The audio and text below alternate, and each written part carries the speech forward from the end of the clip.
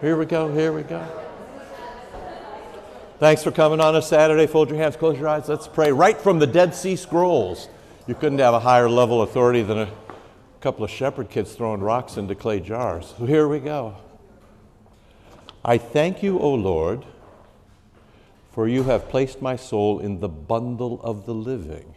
Amen. Hymn number 2 from the Dead Sea Scrolls, the Thanksgiving Scroll. That's beautiful. I thank you that you've bundled me up with folks that are living. That's sort of what we did last week. You got all bundled up. Can you remember anything at all? Anybody remember anything besides that there were pink sprinkled donuts? Were there gluten-free donuts today? Love Val Gady, Mary, they're the best. Can you remember anything? Into, thank you so much. And the big thing about into and its counterpart, what's its counterpart? The other side was in. You seminary guys, preposition of motion, preposition of location, right? So into and in. Then you remember we drew your family portrait. Yes, do you remember? The Greek word, we did a little Greek last week. What's the word for it? Nekros, thank you very much. So this is the talk of zombies, right? Nekros. That's Ephesians 2. That's the living dead. Don't you know you were dead in your trespasses and sins? And I gave you your picture for your Christmas card. That's a technical term for where the worms are eating you, which then would put a cap on your deciding for Christ. Because dead people don't decide very much at all. They just are dead. So there's nekros. That's where we start. And you remember then, it talks about this, again, farther on, as being under the influence of the demons, the powers, the principalities, the spirits of the air. That's all the way of saying, if you're not with Jesus, then you're with something else. So that was good. We had into as motion, and in what? Do you remember what that was? You're in Christ. Very nicely played. And then Romans 6 told you what that meant. So it gave you a little history of Christ. Or it gave you a little bit of the history of Christ. So you remember, you're baptized into his death, resurrection, new life, glory, and there's one more that I'm forgetting because I think there are 5 there. Burial, thank you very much. Easter Vigil fan there, that's good. So if it happened to Jesus, it happened to you. When you come to Easter Vigil, that would be the day that you'd join. So way out in April, March, end of March, beginning of April, you come to the vigil and we read the old stories. But you hear 3 men in the fiery furnace, and that's your story. That's not somebody else's story. That's your story. Going through the Red Sea, that's your story. That's how it works. So you were baptized, and this might be the biggest thing of all, that you were baptized, passive verb. Jesus did something to you. You were baptized into Christ, and now you're in Christ. And in the early church, in Christ then becomes the name for Christians, right? So how you doing? You doing okay? Kind of remember this, right? But we don't want to just talk about that in theory. We want to talk about the payoff for that today. So we'll kind of give that a try for all the ways that the church has talked about that. But first, do you have questions about anything? I had a few very brave questions. So we could do those. Do you have questions about anything else? Otherwise, you can write things down. I don't know if you can write things down. I'm a little nervous if you start writing questions. Why is my copay on my health care so high? That kind of stuff. No, that's not. That's a different conversation. You have to see Marcus Nelson about that. That's the guy you want to talk to. So, well, I didn't. Maybe you could grab a Bible and have the person next to you help you. If you could find 1 Corinthians 6, that would be nice. So that's 5/8 of an inch from the back, from the back. First Corinthians 6, and then go to about verse 19 and 20. So help your next door neighbor. You got a number on that, Carol? There you go. 1 Corinthians. You're doing well. Oh, chapter 6? Oh, no. Yep, keep going. 954 in your company-issued Bible. You get this in a gold watch if you stick around for 50 years. Well, March last week. Hey, I should have had that last week, right? That's right. Are you the longest member here ever? Probably the longest member that was baptized. Yes. Exhibit A. This is you could grow up to be like Marge someday, which would actually be a very, very nice thing if that could happen to you. You can be very nice. Chapter 6, verse 17 is where? What page is that? 955. 955, 954, you got it? So again, this is you remember last week in Romans 6, Paul had this thing. Don't you know that if you were baptized, you were buried with Christ, rose with Christ, live in new glory with Christ? Here he is again, same thing. Everybody knows this, don't you know? He says this later about the Lord's Supper. You're reasonable people. You're rational people. You live in fancy cities. Don't you know? Well, here's another one. Don't you know that your body is a temple of the Holy Spirit? Don't you know that? Don't you know you're a temple of the Holy Spirit within you? Don't you know you're a temple of the Holy Spirit within you, which you have from God? There's so much going on there. So God puts His Holy Spirit in you, and it stays. Crazy stuff. You're not your own. You were bought with a price. Glorify God in your body. So now this is a question of identity. There's all sorts of talk about identity and true identities and who am I and why am I here and where did I come from and where am I going? All these questions about identity. The church says, the scriptures say, your primary identity is temple of God. Now later I'm going to tell you it's other things too, but that would then ask the question of when did you ever become the temple of God? Now, can anybody remember the temple story of the temple being built? Anybody got that in their head? 1 Kings 8 and 9. Everybody remember the Sunday school story? In the Hebrew it says, Solomon was there in a hard hat and rubber boots. And they were just ready to open the door. And you can look this up later. 1 Corinthians 8 and 9. He said, did anybody remember to invite the baby Jesus? That's roughly what it says. And because since it's his house, we should make sure to, if you're going to have an open house, you should open it to the Lord. So he says, he looks up at heaven and he says, you're a great big God. And even though we did our best, this is just a tiny little building. So how do we know that you'll show up? Which is the same sort of question you should ask about Sunday morning down here. How do we know that you'll show up?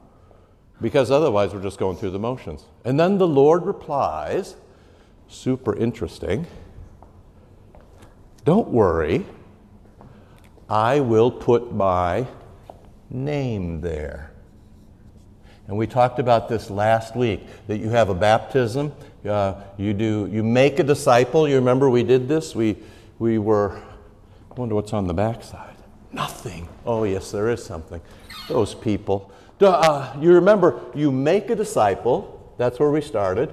You make disciples by baptizing and teaching. It's just like baking bread. And you use water in the name. Now things get interesting. Because the name of God is all you've got.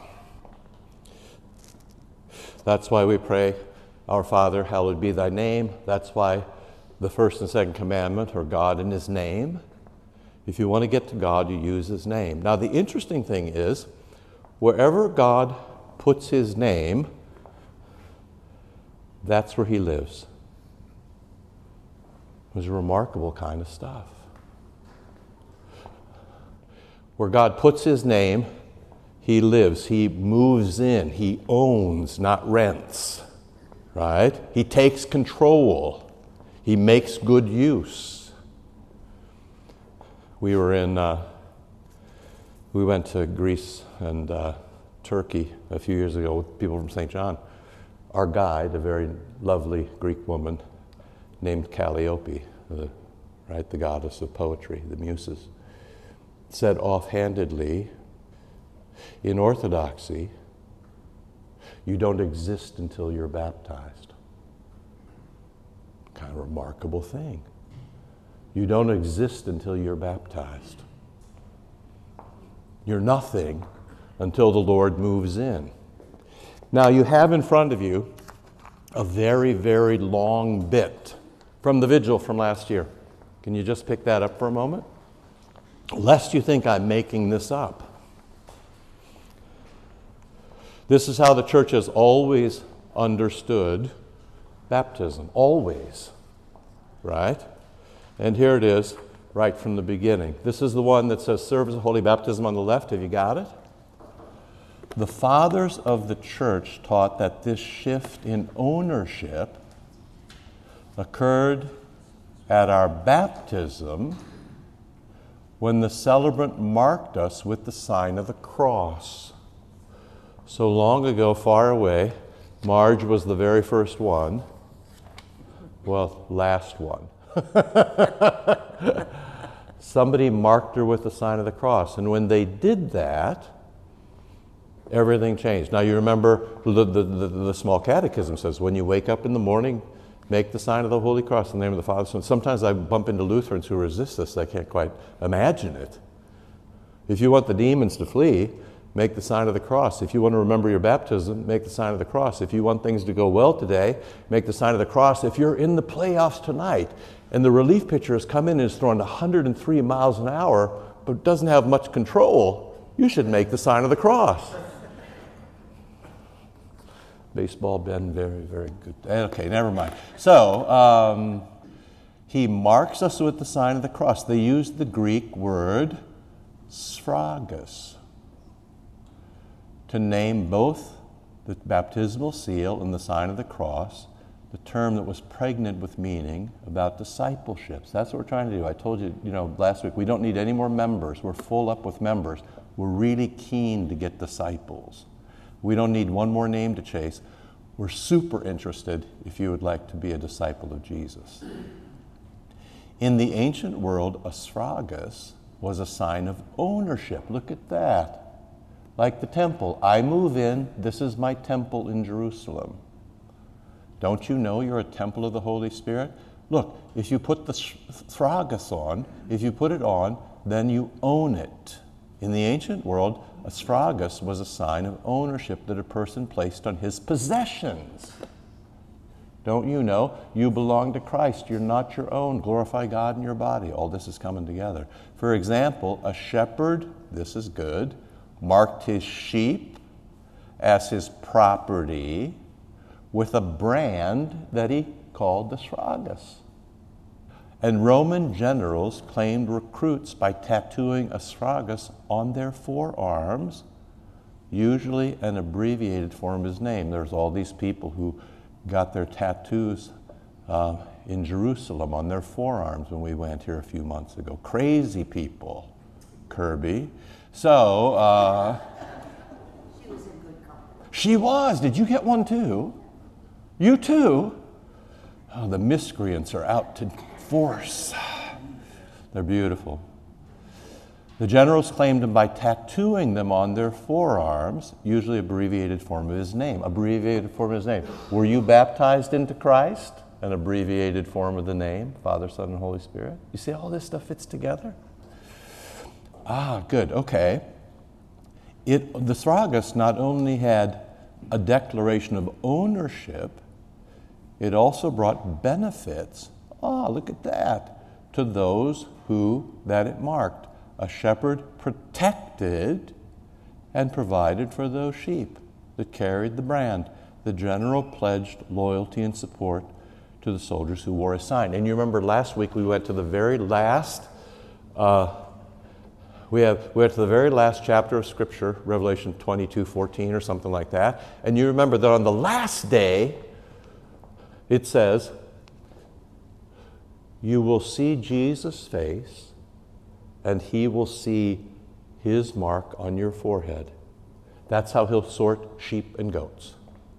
On the last day, he sorts them by his sragas. Right? This is why when we bless kids, we put a sign on them, toward the Holy Supper. Right? You've been tattooed right here. And while you may not see it, angels and demons see it. And so I gave you Chrysostom last week who said, now that you've been baptized, the devil can never attack you directly. He gets close, but he always has to turn his head. It's like lightning coming from your forehead. He says it's too bright for him to bear. So temptation is always a glancing blow for you. This is your protection, right? The devil can never give you anything full force. He gets close to you and he has to dodge away. It's too painful. The fathers of the church borrowed from the ancient practice of branding sheep and soldiers to explain how the church carried us into baptism. They taught that Christ used the sign of the cross to incorporate new believers into the flock. There you go. Receive the sign of the Holy Cross, both upon your forehead and upon your heart, to mark you as one redeemed by Christ crucified. We say that right after we say, come out, you unclean spirit, and make room for the Holy Spirit. So whether you know it or not, there's an exorcism. Come out, you unclean spirit. So you empty the child or the person of any evil. And then remembering the story about the demon who was cast out and he wandered around, then he came back, and where he'd been, the man had the demons spill out, but he didn't put the Holy Spirit back in. And so he got 7 of his demon buddies, and they moved in. And then he said 8, the holy number, used demonically. He had more trouble than he ever had before. So exorcism, you cast the demon out. Sign of the cross, you put the Holy Spirit in. You mark this as Christ's child. Invited them. Let's see, where was I? St. Cyril of Jerusalem addressed the candidates for baptism, invited them to come receive the sacramental seal so that you may be easily recognized by your master. Be numbered among the holy and spiritual flock of Christ so that you be set at his right hand and inherit the life prepared for you. The Father also taught that the shepherd's brand protected the sheep from danger. The sign of the cross defends us from spiritual enemies. If you fortify yourself with the sragas, said Gregory Nazarene. I want to say it the other way, Nazianzen. I learned Nazianzus. And secure yourself for the future with the best and strongest of aids, being signed both in body and in soul with the anointing. What then can happen to you? And what are you worried about? But if you're unmarked, the very last line, it's easy to steal you. Your life can go the other way in a heartbeat. So, don't you know you're the temple of the Holy Spirit? In the Old Testament, the Lord put his name on the temple in Jerusalem and it became his forever. In the New Testament, or in your case, the Lord put his name on you and you become his temple forever. Living stones built upon the cornerstone. That's how scriptures talk. And you should think of yourself in that way. You still okay? Now, you would think this is all just talk until you get in big trouble. Then you'll think more highly of it. Grab this other one. It looks like this. One of the things that I most struggle with is the rise in witchcraft among the young. I think I told 20 years ago, the Barnes & Nobles here, in Wheaton, Illinois, of all places, about 20 years ago, the witchcraft section was bigger than the Bible section. Then I knew we were all doomed. And of course, people trading spells on TikTok and white witches presuming they can do good. It's just like, there's no more self-deception than this. There's either demons or there's Jesus. There's nothing in between. Sometimes this can be difficult. So this one right here, okay? We have 2 remarkable illustrations of the power of the sragas, of being baptized. The sign of the cross put on a person with oil at baptism. The second is found in the life of St. Gregory. This is long and I don't want to read to you the whole time, but it's a great story. He relates that there was a deacon who came to a city. He wanted to go to the bath. Now, in this place, there was a man-killing demon. Every once in a while, I have trouble with people not believing in man-killing demons. I can introduce you to some if you want. The man-killing demon haunted the baths. His evil power was exercised after nightfall. So every night he would come and haunt the bath against any who came near, and because of this, the baths were not used after sunset. They got tired of cleaning up the bodies in the morning. You would too. The workers revolted. They went on strike. Nobody in the baths after dark. The deacon came. He said to the guard, "Let me in." The guard said, "No, you'll die." The deacon said, "No worries, open the door. Look, I stink. Let me in." And so the deacon's like, "Hey, it's your," or the guy says, "Hey, it's your funeral," and he lets him in, right? The deacon insisted. The guard gave him the key. Scarcely had he taken off his clothes and entered, then all kinds of terrors were evoked by the demon. Phantoms of all sorts. This is commonplace. Satan's biggest interest is in scaring you, to debilitate you. Phantoms of all sorts appeared in a mixture of flame and smoke, striking his gaze. It's Halloween. It's everybody's front yard right now. Striking his gaze with the forms of men and animals, hissing in his ears, coming so near he could breathe on them, spreading themselves in a circle around his body. This is every horror movie you've ever watched. But he, protecting himself with the Sragas and invoking the name of Christ, crossed the first room without hindrance, in the same way. With the second room, new phantoms, another sign of the cross, and finally, the deacon had a soak. Jacuzzi, whirlpool, special thing. It came out quite calmly, to the astonishment of the guard. There you go. So, if you're in trouble, you make the sign of the cross and you carry on with your life. It'll all be okay. You belong to Christ. Questions about any of that? You still okay? See, now, don't be as meek as you were last week. I have secret messages from some of you over here. But, you should think about yourself as the place where the Holy Spirit lives. You should thank God every day that the Holy Spirit is inside you, and you should nurture Him. Say thanks, bless Him. But that, of course, is just one way among many that the Scriptures talk about those who are baptized. Do you know other ways? Can you think of other ways? Anybody? You be brave. Thanks for taking the lead, you seminary guys and pastors. Okay, good. Deaconesses in the crowd, looking for help here. None forthcoming. I guess I'll make the sign of the cross to protect myself against your forays. So, any other ways? Any other ways you think about? Well, last week, go. Grafted. Grafted is one. Yes, that you're grafted into. You gave me a biological spin. Can you humanize that for me? Grafted, or how else? If you're talking about plants, you graft. If you're talking about human beings, you talk about being born or born again. Now, John's Gospel is beautiful at the beginning.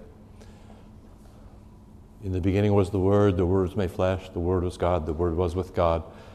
And He comes to visit His people, right? And then about verse 12 in John chapter 1, after you hear the Christmas story, He says, He did this so you could become children of God, right? It's John 1:12. And then you remember Nicodemus appears already in John chapter 3. He comes to Jesus by night. There's the questions about why he does that. Is he scared? Is it just had a long work day, had overtime? Zoom finished up at 5:30. Why does he come? He comes in and he says to Jesus, hey, I'm kind of serious about this disciple thing. What should I do? And Jesus says, you should be born again. And he says, my mother already did that once and I don't think it's going to be practical. And then Jesus says, I thought you were a smart guy. And then he says, come on, I'm trying to learn something here. And Jesus says, you should be born of water and the Spirit.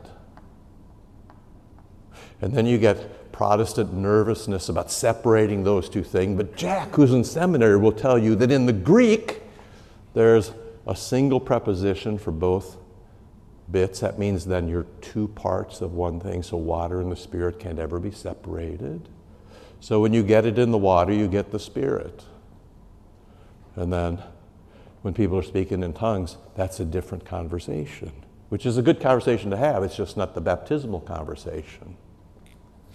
So you're baptized, and when you're baptized, you get born again. Now, again, if you go with Calliope to Greece and to Turkey, she'll take you to a museum in Istanbul, and you walk in and you go, huh. And literally stacked up outside the museum because, whatever people say, Christians are very oppressed in Turkey, and things go to ruin and are excavated and are never repaired. So we go to this museum, and literally outside the museum, there are baptismal fonts about as big as each of the tables, and they're sitting just the way these are sitting. And guess what shape they're in? Cross is one. There was a couple of crosses there. So the cross means Jesus, and the occasional round one for eternity. Sorry? Eight-sided. There were some eight-sided ones, but the majority there were in the shape of a woman's uterus. Imagine trying to pitch that at a voters' meeting. But it's just clear what you're looking at, and you kind of go, huh. I wonder why they did that. And of course, then it's obvious why they did do that. Because you're born again. And they didn't want you to miss it. Of course you're born on the 8th day. Of course you're born into eternity. Of course you're born from the cross. But you're also literally born again. You become a child of God at the font, right? So now you've got a couple of things going on. You're grafted or born again. You become a child, and then also an adopted child of God. That's how the scriptures talk. Both as adoption, as a child. Don't you know you belong to Jesus, or you belong to the Father? You're adopted as a child of God. That's Ephesians 1:5. Could you just look that up for me, because I know you're fast soul. It talks about you being not just grafted in, which is how you get grafted into the vine, right? You take one vine and you put it with the other vine and they grow together. That's the way to talk about it. Did I have it right? Is it 1:5? Adoption. Yeah, can you just read it for me? He predestined us for adoption to himself as sons through Jesus Christ. There you go. Just pause right there because I can't do very much. He predestined us, so he always had this idea from forever. And as sons, you shouldn't take too much offense at that. That was the cultural way of saying billionaire. He adopted us as billionaire. He adopted us as sons means you get everything, especially the firstborn son, right? He predestined us, he adopted us as sons. What was just the last little bit there? To himself. To himself. Through Jesus Christ. Through Jesus Christ. There we go. Is there more? Should I have you do more? According to the purpose of his will. Yeah, this is what he wanted. He always wanted you home. I told you last week there's only one story in Scripture. Jesus wants all his children home again, every last one of them. So you can also talk about this as death and resurrection. You can talk about this as being baptized. You can talk about this as having the Holy Supper. Jesus wants you home. And of course now things start to make sense, because in a little while, in a few weeks, Jesus, your brother, will teach you a prayer about God your Father. That'll be nice. So you can sort of act like, or when it goes badly for you, Jesus will tell you a story about the prodigal son and how the Father looks out on those who've erred and waits for them to come to their senses, to come home. And when they come home, he doesn't do this, which is standing operating procedure. in the church. No. If you've come home, you've already heard this. What you need is this. And so the church needs to be a place where people who come feel this. We should be careful. Oftentimes people have already heard this. They come broken, they come wounded, they come outcast, they come poor. They come because this is the last resort, and it's incredibly brave of people to walk across the threshold. So it's important for you all to be welcoming to them because Jesus is welcoming to them. So there you go. Just one more thing. So we did this. This has been both a womb, right? So it's a place where you're born, but then also take seriously, this is a place that's a tomb where you die and rise. So if you go downstairs and you look at the font tomorrow, we could walk down, but it would take too much time. The font here is round. It could be a cross, it could be a uterus, it could be 8-sided. Ours is round for eternity, but underneath it is spooky stuff. There's a grate where the water goes. How many sides? 6 sides. The devil's number. Right there at the font. Adam gets made on the 6th day. God rests on the 7th day, and after that, everything literally goes to hell. It is completely ruined on this. The human beings ruined everything, and then the devil's number becomes 666. Multiplied evil. If you see a 6, you should be wary. So now you go down to the font, and it has 6 sides. Why is that? It's because Jesus is the one who conquers death and brings life. And so beyond that, there are 8 bursts. Why 8? Anybody know? Because 8 is the holy number. In John's Gospel, Jesus doesn't rise on the first day of the week, he rises on the 8th day of the week. It's a do-over. 7 plus 1 is 8. And so early on in the church they said, your baptism is your 8th day, it is your resurrection. And then you'll also notice that just around that there is a red band of marble, the color of Jesus' blood.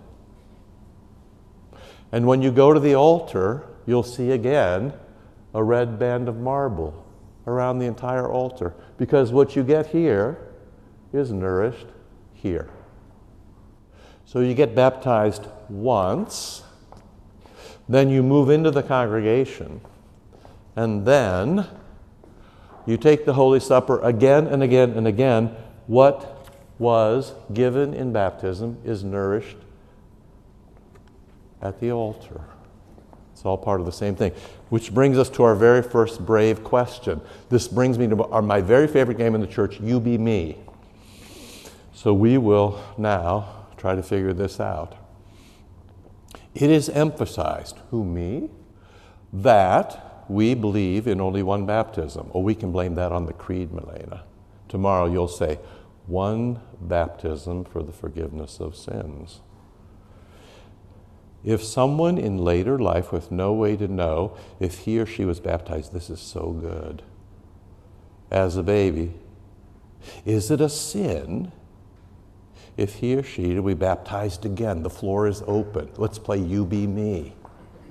What happens if you have somebody come along and they don't know if they were baptized? You can also complicate this by saying they were, this is a true story, baptized in a cult out in the desert by their parents. That's happened here. Or people whose parents were bums, so they have no idea if they were brought up in the church. That's happened here. Or people who got baptized in some name other than Father, Son, and Holy Spirit. We've had that one too. Oh, Alvaro, this is going to be hard for you. There's so many of these troubles. So what do you say? And then we have always youth group kids who go to some other more exciting youth group where they say, baptized in a font, round and 6 and 8 and poof, in a tie? No, we could do it in a river next to a campfire and sing some songs. It's going to be so beautiful. It'll be the real thing. Don't worry, our youth group leader's been here 3 weeks. So now what do we do? This is such a nice question. This is nice. What do you say? What would you play UBB? What would you say? You know enough to answer this now.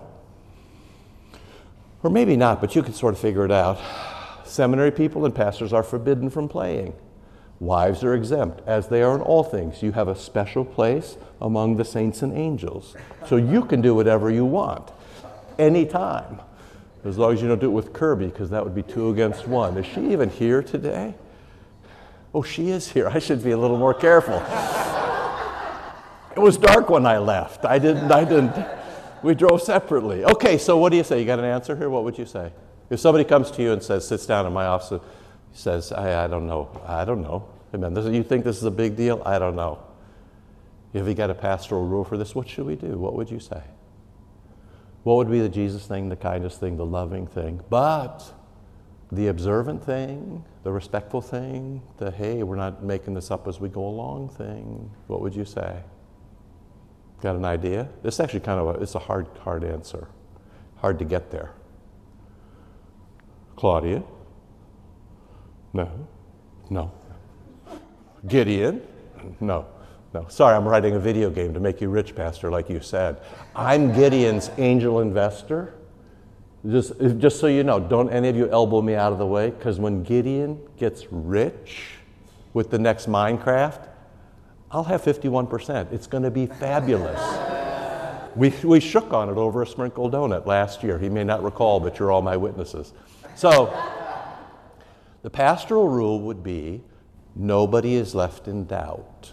So actually, this is actually a true story. We had a woman from Thailand, somewhere fun and exotic, who said, I was baptized. And we said, fabulous. Do you have a baptismal certificate? No. Do you have any witnesses? No. Do you remember who did it to you? No. Do you remember where it was done? No.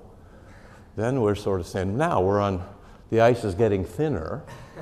And then we said, go home and dig through your archive, see what you've got. She comes back with a picture of everybody smiling post-baptism. We said, well, that's good enough for Jesus. So we didn't baptize her.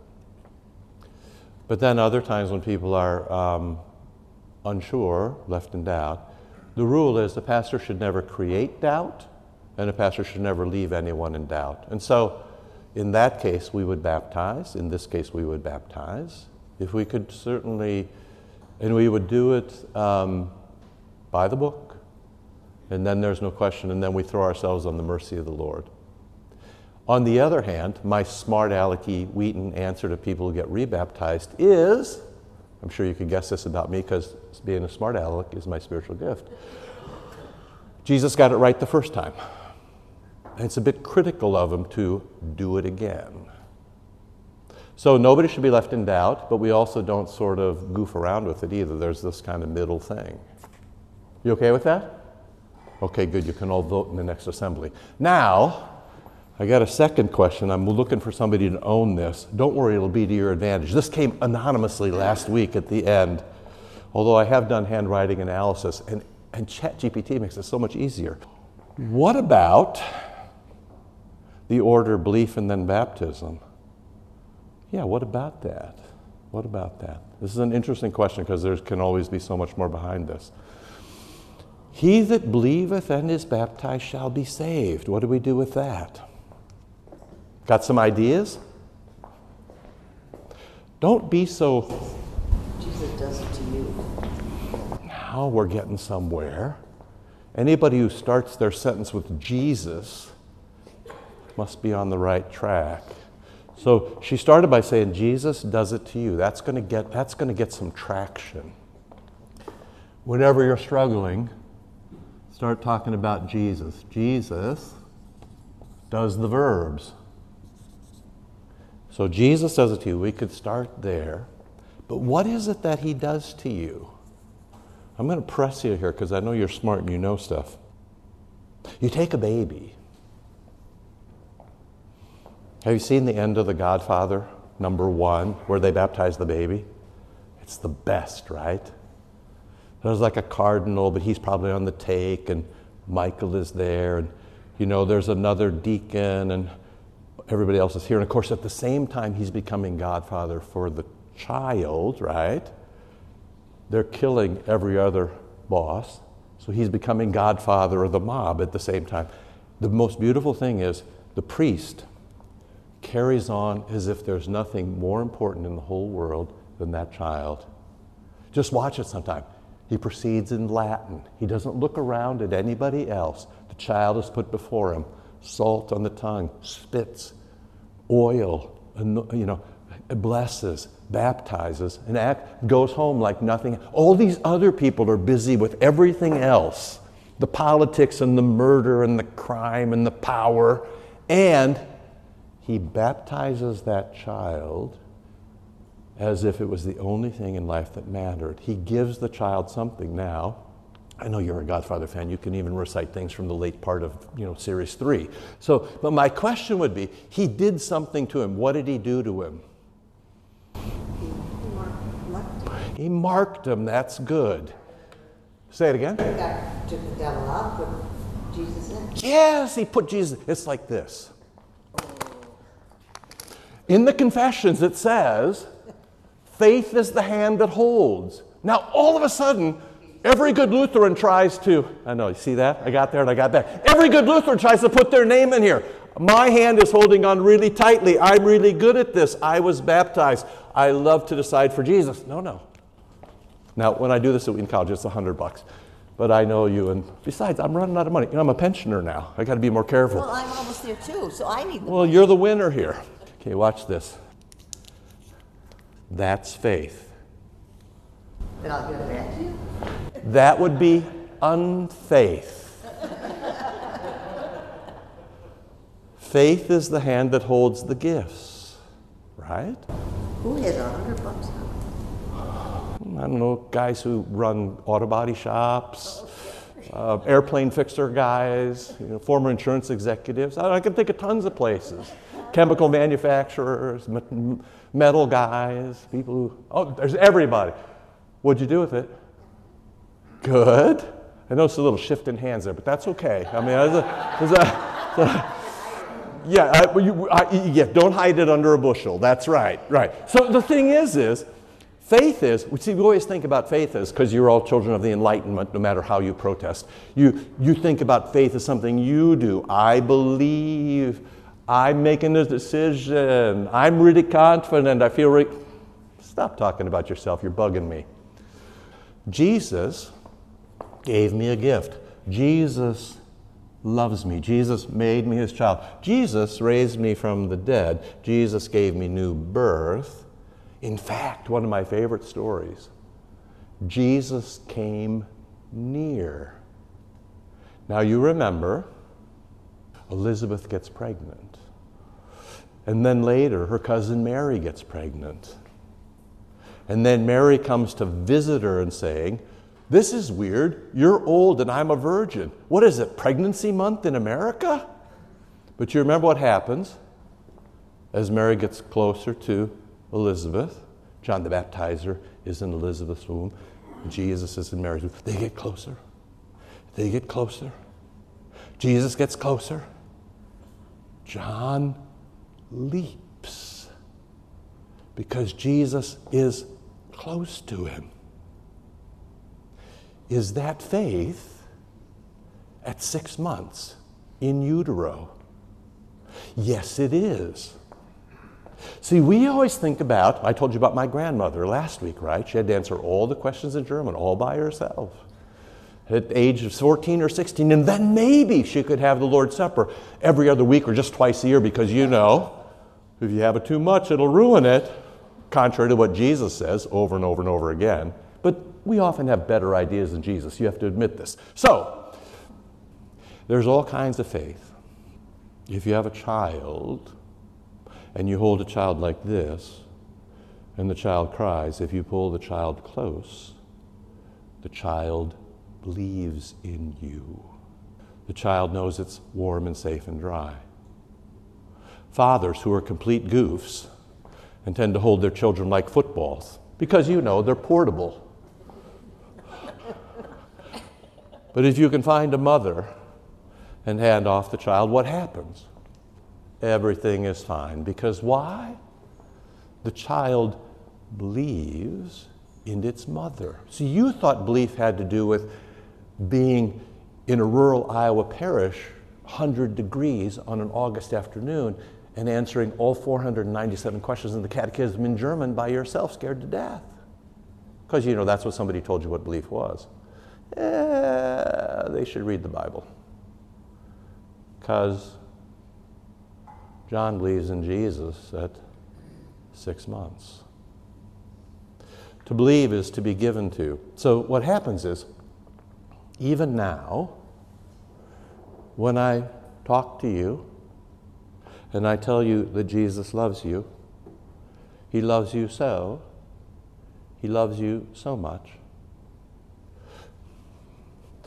There, it happened, and there's nothing you can do about it.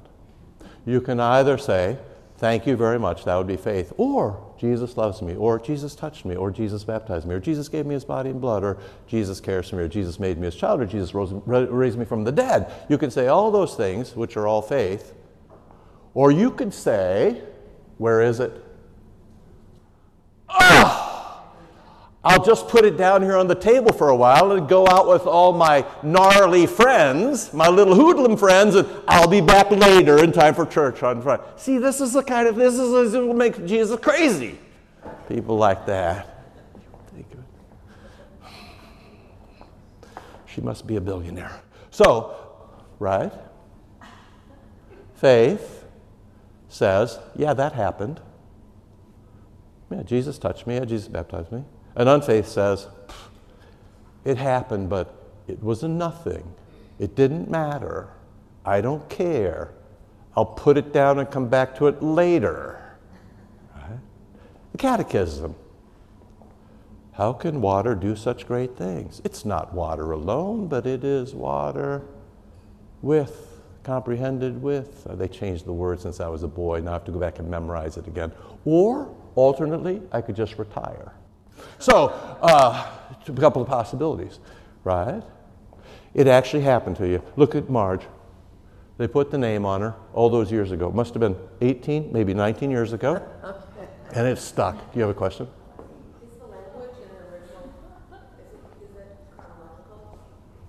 Do you believe and then is that? Well, see, that would be the question, right? Yeah, so believe and baptize. And people will also say, well, that's the chronological or linear order. Well, the thing is there are some people who believe first and then get baptized, and there are some people who baptize and express their belief later.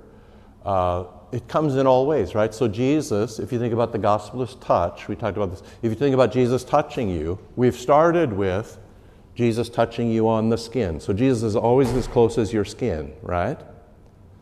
But then, Jesus also, sometimes, the first crack he gets at people is he touches them on the ear. Your parents were bums. They never got you baptized. Somebody said, you seem like such a nice woman, you should be baptized. I mean, you probably got some sins. That would be the reason for that. We'll keep the nice stuff, but come and get forgiven. You say, thank you very much. So for you then, you get touched on the ear, and then you get touched on the skin, and then you touched on the tongue. And of course, the tradition of the church is, until you get touched on the ear and the skin, you don't get touched on the tongue, right? So the Eucharist is the last thing that happens. So usually it'd be very odd for somebody to have their first touch of Jesus on their tongue, although I'm sure it's happened at one point or another. Thank you, very nicely played. What else? The ears because of hearing it? Yes. Faith comes by hearing, and hearing by the word of God, right? So if somebody says, your husband says to you, Jesus really loves you, right? Or, Jesus gave you to me, and you're the most wonderful wife ever, and mother too. You say, thank you very much. And he could never muster that up himself. That came straight from the Lord. Right? What else have you got? You got questions about this? You shouldn't roll over so easily. Not questions, but Yeah. maybe one thing to maybe add in about the belief after baptism that might, well, that would not necessarily be the case about about needing to be baptized to receive faith. For example, like with the thief on the cross. Right. Yes, same Jesus. He got Jesus in his ear, right? Or Jesus gave himself to him by ear, right? So we can think about it in a law way that these are all things you got to tick off, right? You tick this and you tick this and you tick this, and if you don't get all your ticks in, you're going straight to hell.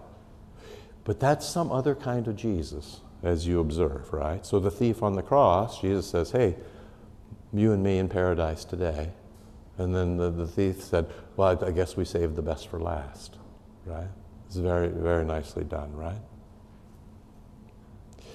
Especially in this time of great anxiety, which plays directly into Satan's temptation or interest in scaring you. Your identity as someone who's been baptized, who wears the sign of the cross, is super, super important. You know, you're completely protected. Back in the good old days when I was young like Alvaro, I had a baptism, and I have to go to the boys' table for this because, you know, this is the sort of thing. Although it was a girl who turned out to be, frankly, okay. Back in the old days when I had big ideas like Pastor Nelson, there was, when I was teaching baptism, I said, and you can appreciate this from your business, baptism is like shrink wrap. And so I did, in fact, insert straws into her nose.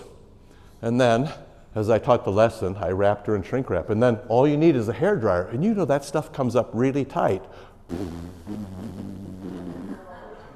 Yeah, I know you say, oh no now, but I was young like Alvaro, and I made mistakes. And we weren't sued, but she never forgot it. You're protected, right? Or I did actually, in the good old days, I used to, I had a boy in my, this is great, man. Every family has secrets. So in my first congregation, I had families that were shamed. I had a boy in my confirmation class. His great shame, the great family shame, the great family secret they wouldn't tell anybody was that Axl Rhodes was his cousin. And nobody should be listening to that Guns N' Roses music. Anyway, that kid one day, I said, you know, and this was the old day where I could do stuff like this. I said, you know, Jesus puts that mark on there. I remember it was a big fat purple mark. I put it right there on his forehead. And then I did something that Alvaro's done. I looked down and I said, oh, snap. I thought that was the erasable marker. So he went home with Sharpie, purple Sharpie on his forehead. And he went to school the next day in high school with purple Sharpie on his forehead right there. His dad, who was a high school teacher, thought he was hilarious. Again, dodging a bullet. So, but of course now you can see I've calmed down and been broken. And so it's just, you know, this is kind of, you know. One last thing I'll do for you, just so you, yes? So, say a parent is baptized. Yeah. And they have a child, and they decide not to baptize the child. Yeah. Is the child that's not baptized still surrounded by Jesus Nice. or faith? Nice. This is a great. Or is it two separate? Yeah, so here's the thing. This is such a beautiful question because it opens up so many things, and it's very practical, right? Because our lives are kind of messy, and you never quite know what's cooking. So let me just press that. You never quite know what's cooking. So people often come to me, and they want me to decide. One of the things I resist doing is deciding. Theoretically, I know, of course, that unbaptized folks are in grave danger. And, you know, hell is when you get your way forever. Right? Or as C.S. Lewis says, Christians say to God, thy will be done. And God says to the heathens, thy will be done. Spooky stuff. But now you engage sort of human weakness. And then also see broader community. We didn't actually put that up there, but one of the ways we could talk about this is being a people or a community, right? And in any community, there are stronger people and weaker people, and people who get things done, and people who procrastinate, and people who go crazy, and people who exert. And it's always like, Just think about family Christmas at my house, not your house. So,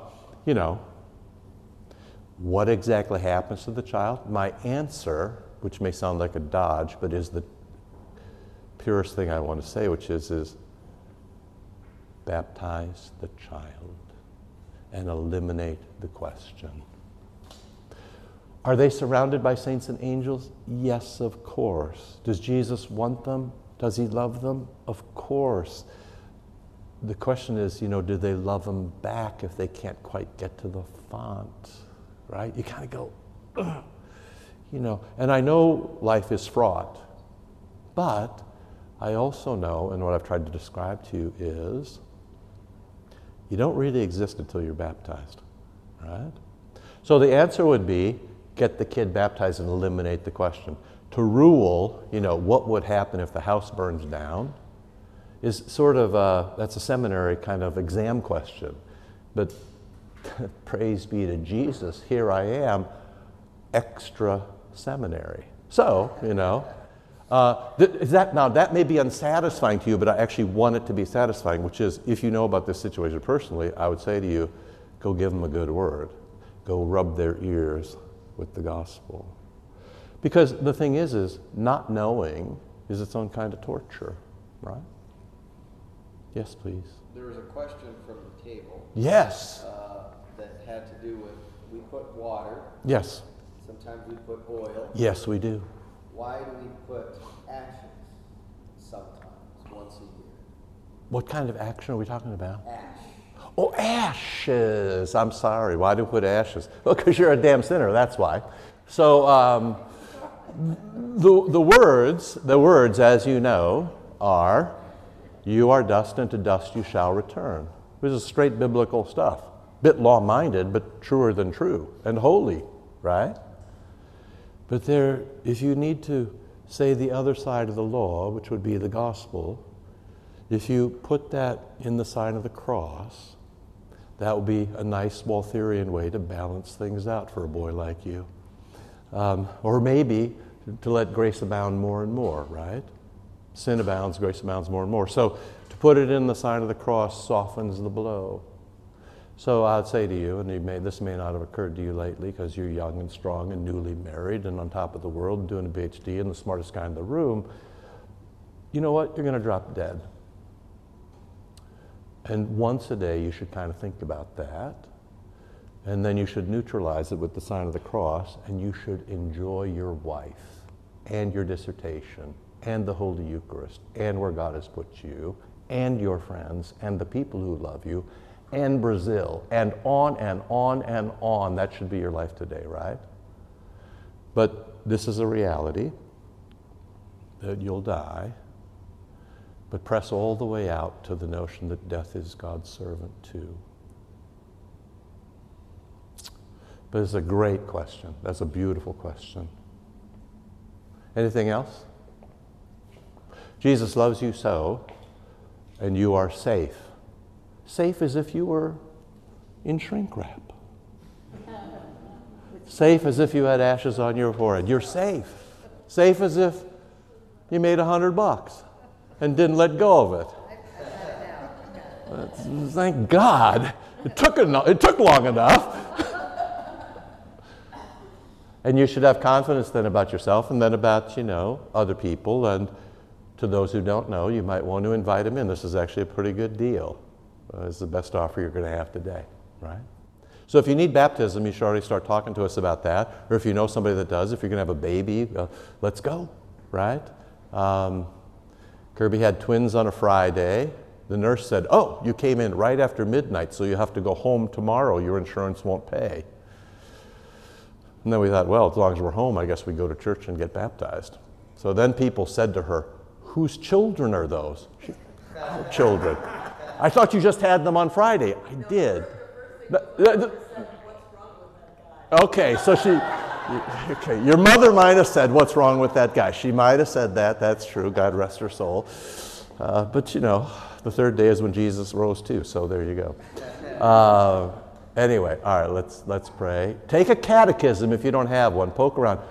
So next week, we're not going to meet. Take a week off. then come back the next week. We'll go 3 times before Thanksgiving. It'll suddenly be Thanksgiving, okay? So gather, we're going to talk a little, but then immediately we're going to go into how much Jesus loves you. I love you, I love you, I love you, if you could just remember that. And the forgiveness that he brings for you for, every last one of your little hoodlum sins. So we'll talk about that next, okay? Now, the other thing is don't despair. We've done 1 line in the bulletin. We only have 27 pages to go. We should be able to make it by, 2027 if I live that long. So don't worry, it's all going to be fine. Lord, remember us in your kingdom. Teach us to pray. Our Father, who art in heaven, hallowed be thy name. Thy kingdom come, thy will be done, on earth as it is in heaven. Give us this day our daily bread, and forgive us our trespasses, as we forgive those who trespass against us. And lead us not into temptation, but deliver us from evil. For thine is the kingdom, and the power, and the glory, forever and ever. Amen. Okay, see you in church. Bye.